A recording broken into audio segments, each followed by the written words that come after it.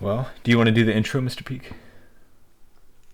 This is the Penny Paper Podcast. That's good. Oh, that's good. We don't have the show number yet. Stay tuned. Our insert will be like show 5.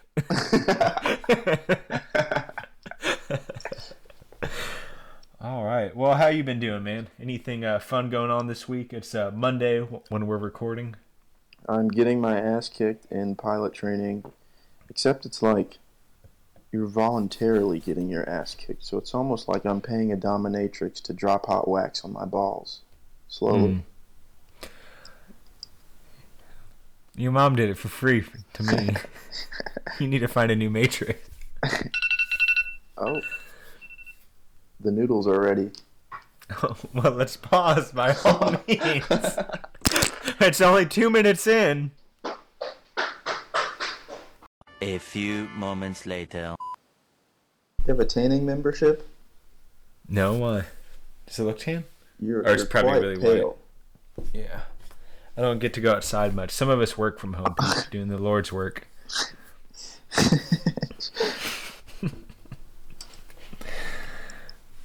Okay. Well, when are you going back to work? Or when do you start work, I should say? I've been working, thank you very much. I just work from home. And actually today is the first day. So I've been in like a completely like training environment. So it's been basically like a college student or something, right? Trying to learn this stuff. And all online, of course, but basically a college student. And now they actually decided that that wasn't working for everyone just because a lot of the stuff is better learned hands-on. So everyone in my training flight got moved into the actual buying flights. And now I am going to start... I'll still be having to do all the training and stuff, so like little weekly meetings and whatnot, but I'll be shadowing people more. So I'm pretty excited. It's definitely going to be a change of pace. And now that I'm not in training, I'm going to start getting actual like tasks. I'm excited, but I'm nervous that things are going to slip through the cracks because there's a lot that I'm responsible for now. But I'm excited to be getting started. When do you anticipate going back to an actual brick and mortar? So I would love to go back today if I could. I really enjoy just in-person stuff, and I learn better, and I've always wanted an office desk, and I always joked with my friends, it's such an easy life goal to have, because that's like your entry-level job, and then here I am, and because of COVID, that got taken away from me. So I cannot wait to go back into the fucking office. But unfortunately, my job, apparently we are performing just as well, if not slightly better, at home. So we're not really in a rush to get back into the facilities, unfortunately. Yeah. Which is heartbreaking. Seems like a trend, even outside of the military, companies are realizing how much they can get done at such, a much cheaper cost, not having to operate an office. And, maybe there are some positions that we actually don't need. And then how much of this can we actually get done from home? So I think some companies, some big business will never go back to what we call regular. Things are never going to be the same because even if you look at like fast food, at first it was like, oh no, we can only do drive-through, but now it's like, well, we don't need any of the inside staff and we can just have drive-through. So they're making more money now. Right. And it, like my church, for example, they made a comment that because for a while during COVID they were doing church services outside, so that they didn't have to worry about any limits or anything. And so they said they were saving an incredible amount of money because they didn't have to heat the church. They didn't have to cool it. They didn't have lights on. Like they were able to put a lot of money into different areas that they normally weren't able to. So it's going to be the same for businesses. So I would be shocked if right now, or if when we come out of COVID, whenever that is, it's about January 2021 when recording this. But if whenever all this shit ends, I would be shocked if it were not a lot more streamlined and a lot more people are going to be working how they're working now at home. No, it's an interesting time to be alive. Sucks for people who are dying right now. They won't get to see the end. Yeah. The end of COVID. But anyways, in regards to the end, let's talk about the beginning. In opposition. Yeah, let's go with opposition. That's the best I got. Okay. That didn't take very long. It's a short vocabulary Rolodex. It's got one entry. It's a small vocabulary spelled SMO with the little swigglies L. Small. All right. Well, what do you want to talk about today then? Let's talk about the beginning of of your financial journey as a young, aspiring entrepreneur, investor savvy American mind. Okay. You left sexy out, but I'll allow it. Okay. Thank you. So, Your grace. So I feel like I was kind of like abnormal how I got started. So like I was super into saving all my entire life. Like, and of course, you know, like as a kid, you're not making a lot of money. So I think entering high school, I had like $1,000 saved. And for me, I was so stoked. I knew it wouldn't buy a car. Like I understood it wasn't a lot, but I'd also tried, I don't know, I've been saving that for a long time. So, you know, I don't know, always been a saver, always put things away. And even like, say, buying toys as a kid, I would spend like 30 minutes in the store comparing prices. This one's $15 more. Am I going to get more joy out of it than this one? So like, always kind of a penny pincher at heart. Were you told no a lot as a child? No, you can't have this, or no, you know? I don't remember specifically, but I do know there are times that I would ask for a toy or something and be told no. So I don't know. That's interesting. I don't know if that actually impacted my spending choices or not. But yeah, I mean, my mom's always been money conscientious, so I would hear phrases like, "Oh, we can't afford that," or you know, we just don't have the money for that. So I was aware as a kid, like, oh, money dictates what you can spend or what you can buy. So how did you feel growing up about your family's financial situation? Where did you think your family stood on the financial hierarchy of class? So as a kid, I was pretty sure that we were poor. I was certain that we were just not blessed with money, right? My mom, and it's great that she's like this because it's really, I don't know, it's good to be better. It's good to spend less than it is to spend more. So thankfully, she's just very money conscientious. And that's not to say they would fly me to see my grandparents in Sweden every summer. So some money was spent. It's not like I had a terrible childhood. It's just a lot of times it'd be simple stuff like, oh, can we eat out? We haven't eaten out in a while. So, oh, we don't have the money. So yeah. Mentally, I'm like, oh, we do not have $40. Like, okay. I remember as a kid, like, to try to help the cause, I would use just a little. I read that just a pea size of toothpaste is enough to brush your mouth. So I would just use this little pea-sized dollop of toothpaste, so we didn't have to buy toothpaste as often. And I was like, I'm really helping. I used to get a line a lot. Maybe I'd ask if we could get McDonald's or something, and my mom would say, "Oh, we've got McDonald's at home. We've already got that." Oh, we don't have a fucking McDonald's in our house. You know, we're not Richie Rich. I don't know what house you're going home to, but we don't have a fucking McDonald's. That was her second favorite family. Yeah. So, but you know, now I kind of observe my mom and her eating habits, and for a while, she was just eating out every single day nonstop. So, yeah. So how did that impact just you thinking your family is poor? Maybe directly or indirectly, it had to have shifted your mindset about money and saving and spending and being frugal, things like that. It must have had some impact because, again, I was very like conscientious as a child. Like when I got money, I really wanted to save it. I didn't like spending money. And I'm sure there's a lot of people that are like that as a child. Like they don't like spending their own money. Like I don't think that's uncommon. But I noticed that compared to my friends, I was more conscious, right? I did not want to spend. I wanted to save if possible.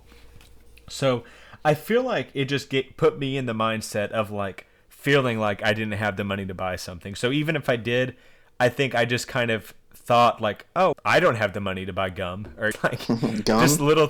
Yes. How poor did you think your family was? No joke. I thought we were pretty poor. And thinking back, like we didn't live in bad areas or anything, so we always had a moderate or a modest house and everything. So I don't know why, but I was just so certain we were poor. And so as I got older, I I did pretty well up until high school is when I entered my first like real relationship, Mm-hmm. and that's when like I started to spend more. And no regrets, honestly. Like it was good, and your first time with a car, and then you can actually go like take someone to the movies or go. So I enjoyed it, and no regrets or anything. But I started spending more. But I worked at a place, you may have heard it, at Domino's Pizza. It's a little franchise, and With the garlic I met a guy. crust. Yes, indeed, that's actually very popular. And I won't give his real name away. We'll just call him Bob. And this That son of a bitch, Bob. dirty bastard Bob. And so Bob actually started talking to me about investing, and I graduated in 2016, so this was probably like 2015 maybe, so I think it was like junior year of high school. And Bob would talk to me at work while we were, say, doing dishes or making food or whatnot, and he just talked to me about investing, and he was trying to kind of get me on board. And I really did not feel like I had the money to do it because, you hear investing, you think that takes $500, that takes $1,000. Right. It seems like it's not something you just buy one share of something. So he eventually got me started. It was with an app called Robinhood. At the time, it was very new. Now, I feel like every college student already has it.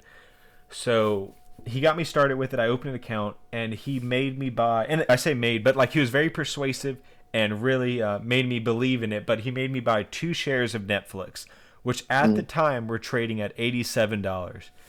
And I remember thinking, so that was like, what, $160 or something, somewhere around there, a little bit, maybe $170 that I put into it. And I was like, man, I really hope this pays off because You're probably thinking, this is like 4 days of work at Domino's right here. Exactly. I'm making like slightly above minimum wage. And again, I'm a or a high school student, so it's not like I'm working that much.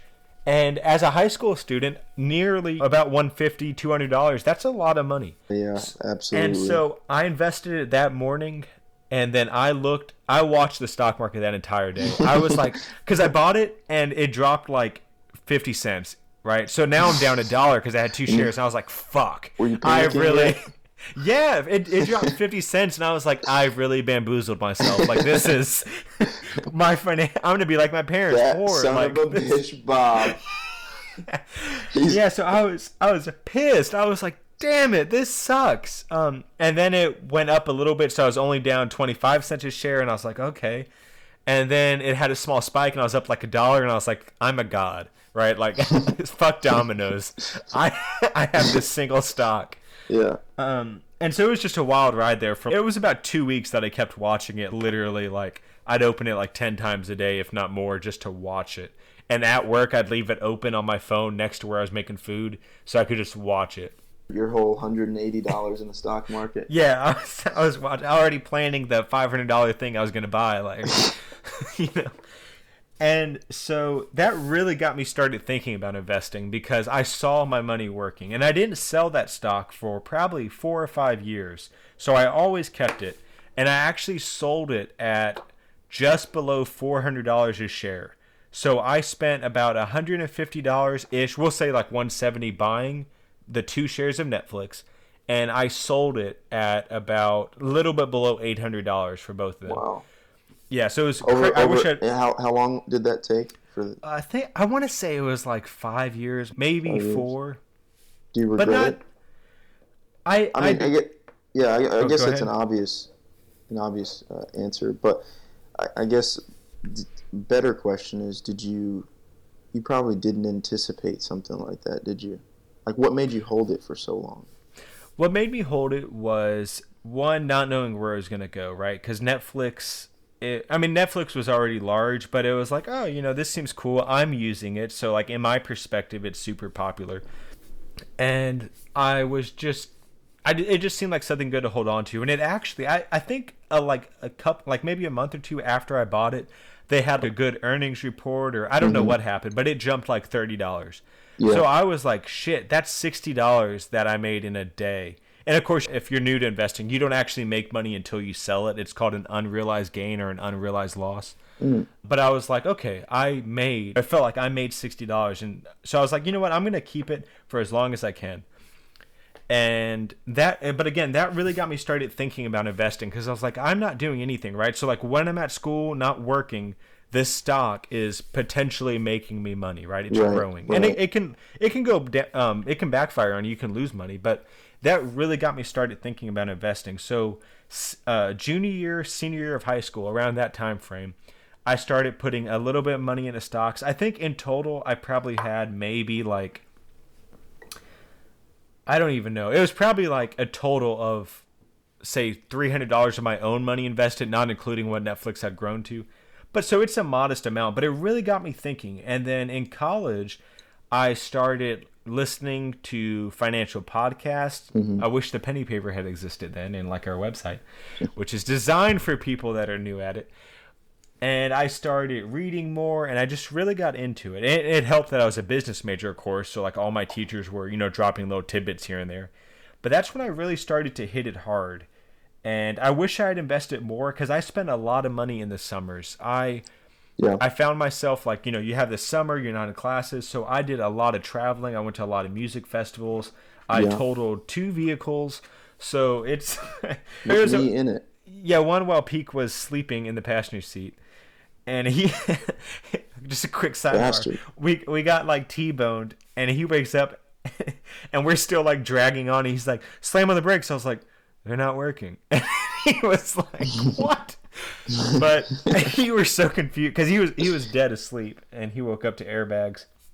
Yeah. But at any rate, so college, there was definitely a lot of like fat that could have been trimmed, but it got me started in investing. And by the time I graduated college, I think I had somewhere in the realm of about $10,000 invested.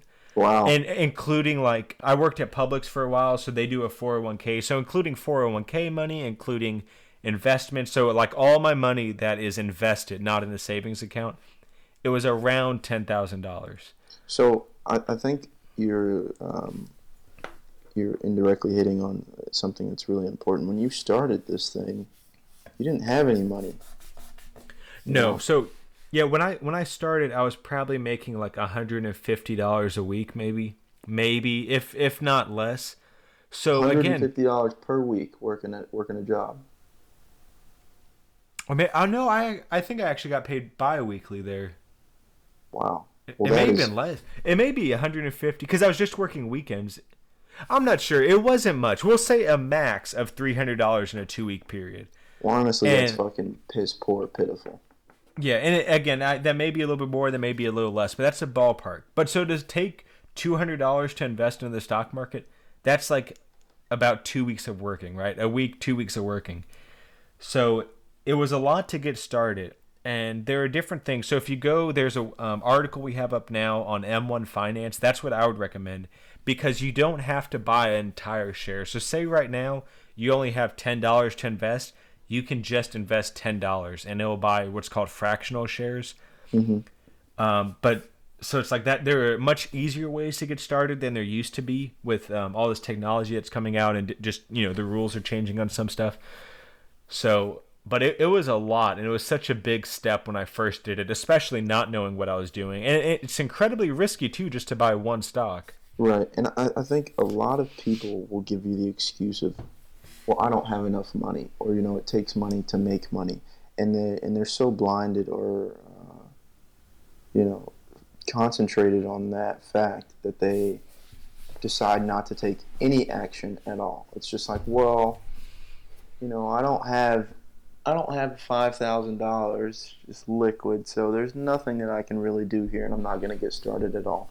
So, and you kind of got around that by doing a little bit at a time, just a little over time, and really that it compounded over 5 years into really, really nice returns. But how has that same approach, maybe you did it intentionally, maybe it was just a coincidence, but I'm sure that's Like shaped other, like staggering it kind of.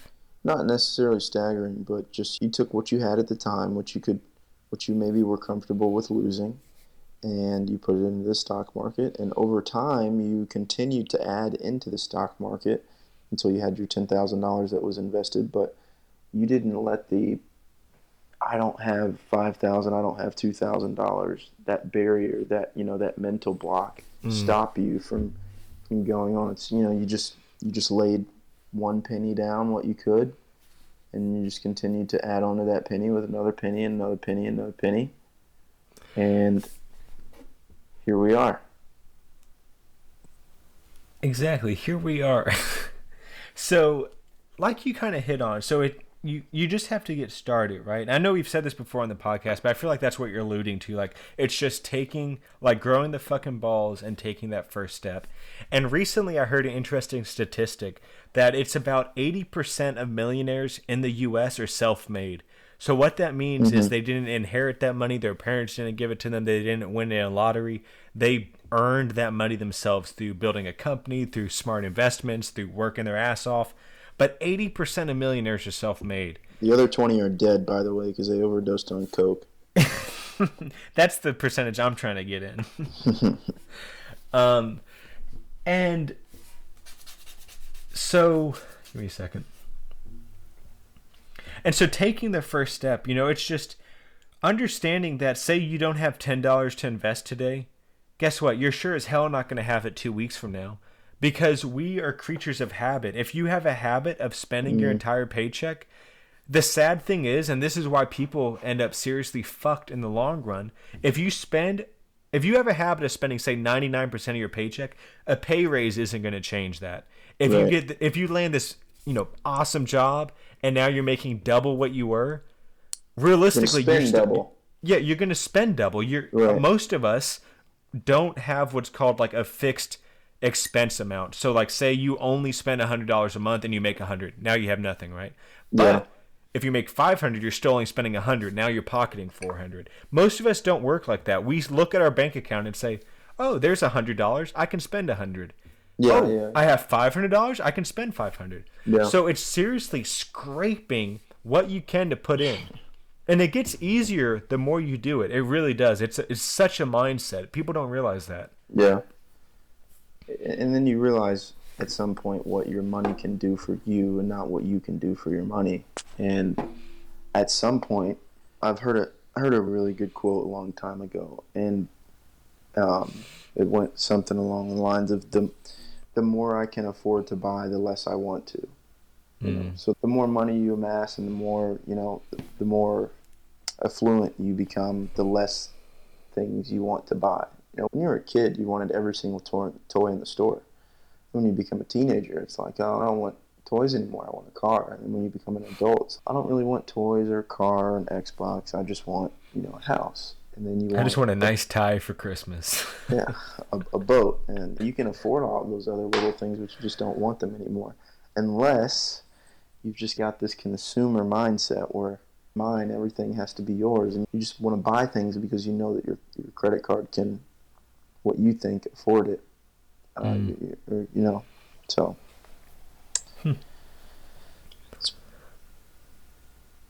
It's the candle. Oh, that's what that light is. What did you think it was?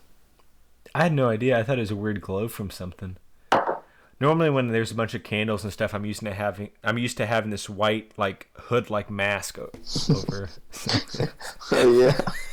Yeah. I was thinking you were gonna say like canisters of lube out in anal beads as long as the Mississippi River.